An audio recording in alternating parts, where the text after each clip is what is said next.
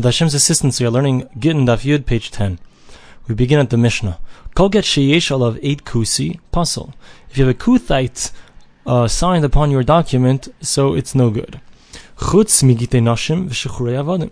With the exception of a get isha, a divorce document, and a freedom document for a slave.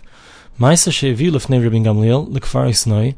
There was a story where they brought in front of Rabbi Gamliel in this place called Kfar Osnai, get isha, a divorce document, vayu edav edei kusim v'hechsher, and the edim, and we're going to see in the Gemara there's actually two different opinions if it was both or just one. So the edim, the witnesses upon it, were kuthites, and he said it was kosher. Gemara, we begin the Gemara. Mani Masnisen, who's our Mishnah? Lo Tanakama, V'lo Rabbi Lazar, V'lo Rabbi Shimon Gamliel. So it's not like the following brisa, it's not like the first Tana, it's not like Rabbi Lazar, it's not like Rabbi Shimon Gamliel. The Tana we learned in a brisa. Matzah's kusi, the matzah of a kuthite, muteres. So the Tanakama holds that it's permitted to eat such a matzah. You can even fulfill your obligation on the first night of Pesach. So the matzah has to be washed. It has to have been made sure that no water touched it from the time of Ketzira, from when it was cut down. So he holds that indeed the Kuthites know about all of these laws and they can take care of it, and therefore you can be Yotzei, fulfill your obligation on Pesach.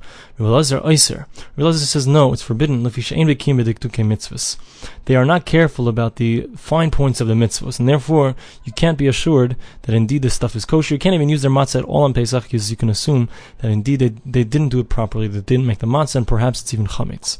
Rabbi Shimon Gamliel says, "Kol mitzvah shehchzika bakusim," any mitzvah that we know for a fact that Kuthites they take care of this mitzvah, harbi medaktikim ba yoser miYisrael.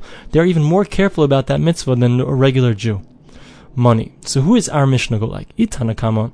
So what do we say in the Mishnah? We said that for a regular document you cannot use a kuthite, but for a get isha, for a divorce document, and for the freedom of a slave, so you're allowed to use a kuthite. So money. Who is this like? Itanakama. If it goes according to the Tanakama, afilu shashtar nami. So the first Tana in this brisa had said that a kuthite, you can use his matzah, it's fine. In other words, a kuthite is a full-fledged Jew. So that it shouldn't just be when it comes to a divorce document that he's good, it should be good even if it's not a divorce document. Any document he should be good on. So it doesn't work out like that Tana. Rabbi Elazar, if it's like Rabbi Elazar, afilu get isha nami lai. Rabbi Elazar says that a kuthite is not trusted. So we shouldn't trust him even for a divorce document as well.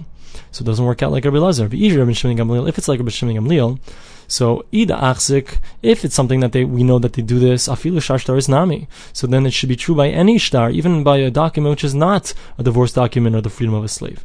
Ida leachzik, and if they are not dependable, afilu get isha nami loy. So if this is something that we don't know that they do properly, so then they shouldn't be believed even when it comes to the divorce document of a woman.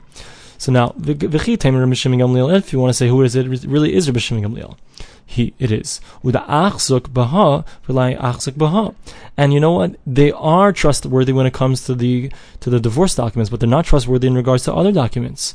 So the Gemara says, Ihachi, if that would be true, then why is it only one that's believed? Afilu trei, nami. Even two should be believed. Alama Amar Rabbi Elazar, why is it that Rabbi Elazar said lehechshiru ba'eid echad?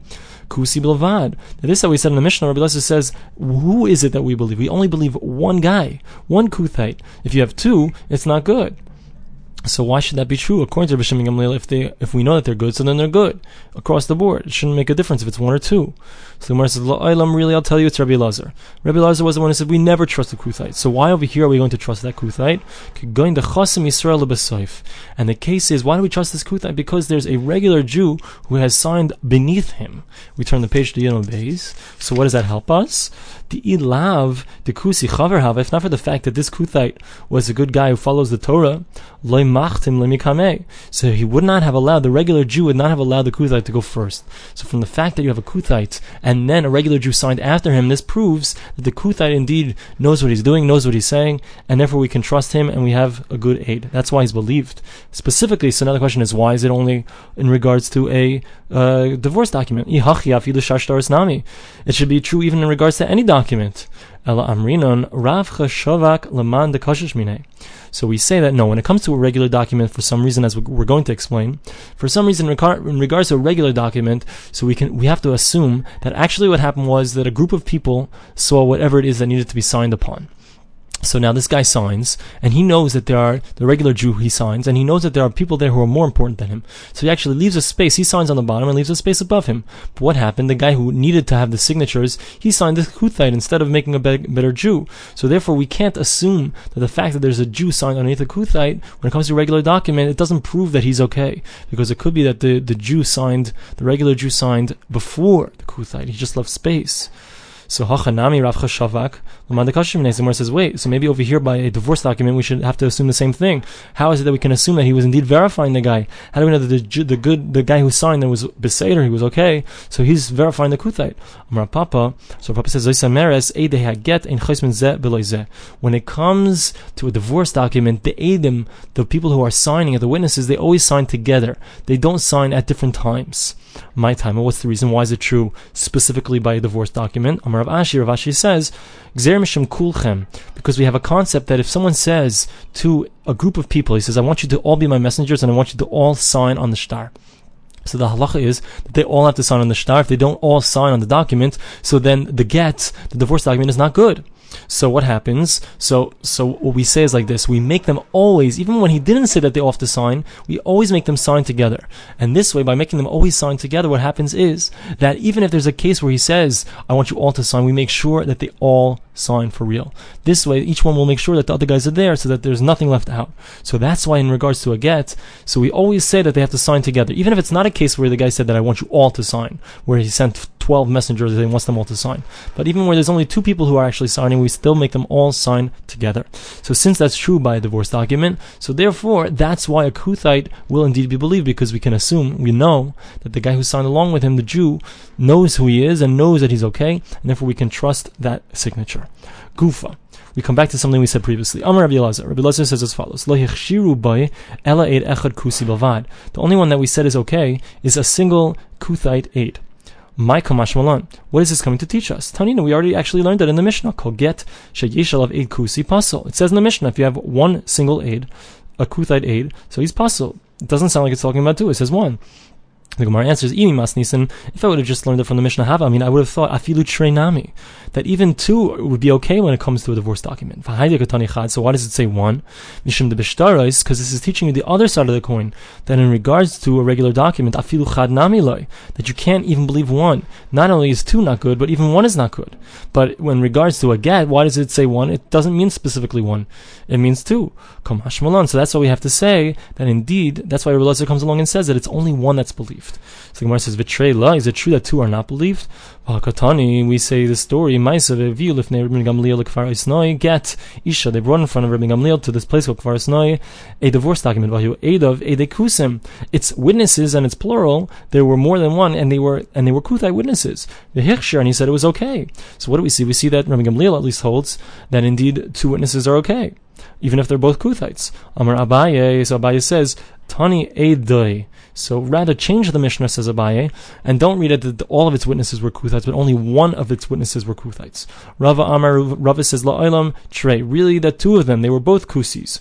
Ram Gamliel Miflig Palik. Ram Gamliel is arguing, V'chisur Mechser, and there's actually something missing from the Mishnah. V'hachikatani, this is how it should be read. Ram Gamliel Machshir B'shnaim. Ram Gamliel says that indeed it's okay if you have 2.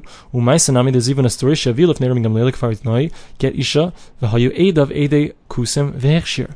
So he said that it's fine and it's good enough with 2, and there was a story that it happened, that indeed he said it was okay with 2. And Tosas explains, so what's his shita? How does he hold? Why does he hold that 2 is okay? Because he holds like Rabbi Shimon Gamliel, which seems would be his son. Rabbi Shimon Gamliel said that any mitzvah that we have, that a kusi has been verified, we know that they take care of it properly, so they're trusted. So Rabbi Gamliel holds that this is something that they're trusted about, and therefore they're even believed even if you have 2, because in regards to this mitzvah, in regards to signing on a document, they are completely good Jews in all respects. Masnisim, we begin the next Mishnah. Kol hashtaros ha'olam ba'arkos shel ovdei kachavim. All of the documents that came out of some kind of non-Jewish court, even though they're actually signed by a non-Jew, they are fine. They're good documents. except for a divorce document and for a document that frees a slave. Rabbi Shimon says, even in regard to the divorce document and a document that frees a slave, they're also okay if they came out of a non-Jewish court. The only time that we mentioned that there's going to be a problem is only if a non-Jewish court or non-Jews who are not really judges, who are not important people, if they made it. That's the only issue. But if it's a chashuv person, a significant judge who's making even if he's non-Jew, who's making this divorce document, it's okay. We'll have to see an explanation for this in the Gemara. Now we begin. Kapasik v'tani leishna mecher leishna matana. The Mishnah makes an all-inclusive statement, and it doesn't seem to matter if it was written by a non-Jew. It doesn't matter if it was something for a purchase or if it was for a present. Either way, it works. Bishlam mecher, we understand when it comes to some kind of purchase. Michi yahiv zuzi kamahu hu dekana v'shtarai ba'amahu.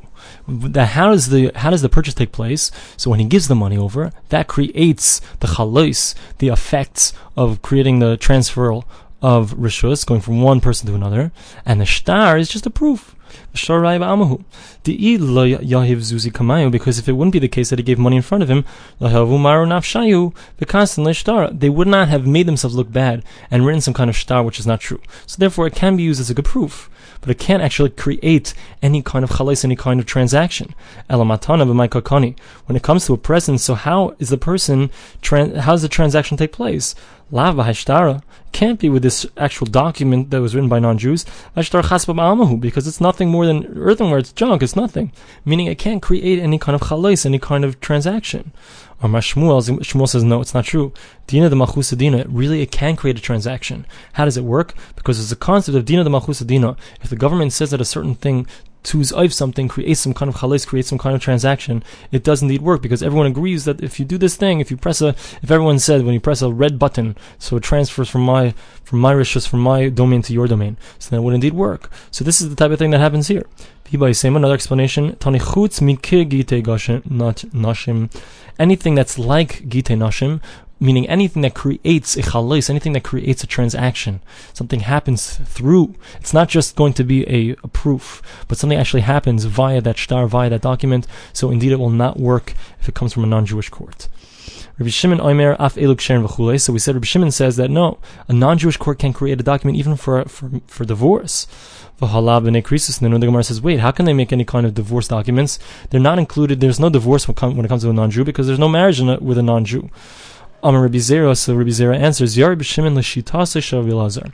Why does Rabbi Shimon say that it's a kosher document? Because he holds like Rabbi Elazar, the Amar Edem Mesira Karti, that he holds that the main thing that we need on a shtar is not, we don't even need anyone to sign on it. So the fact that there are non-Jews sign on it doesn't make a difference, because the main thing are the people who are there, the witnesses that are watching as it's given over. The Gemara asks, wait, V'hamar Rabbi Abba said, Ma'id Rabbi Elazar b'mezuyef mitaychish apostle. Rabbi Abba said that Rabbi Elazar, who says Edem Mesira Karti, the main witnesses are the ones who are there when it's given over, and not the ones who are actually written on the document. So according to him, if there are witnesses written on the document, they can make it worse. If those witnesses are bad, we're afraid that you're going to end up using these witnesses who are not good. So it should be the same thing when it comes to a non-Jew, because we should be afraid that you're going to use this non-Jew as a regular witness. You'll think he's okay. The Gemara asks, what are we dealing with here? Onto the top of Yud Aleph Man Aleph 11a, b'shemas mufhakin. That the reason that it's okay is because Rabbi Shimon holds when it comes to shemas mufhakin, when you have names that are clearly non-Jewish names, so therefore no one's going to ever make a mistake and think that you can use them for a different document. And therefore, since we don't need any kind of witnesses to be written on the shtar, on the document, in order for it to be good, so therefore it doesn't matter to us that there are non-Jews written on it, and therefore it's a good document.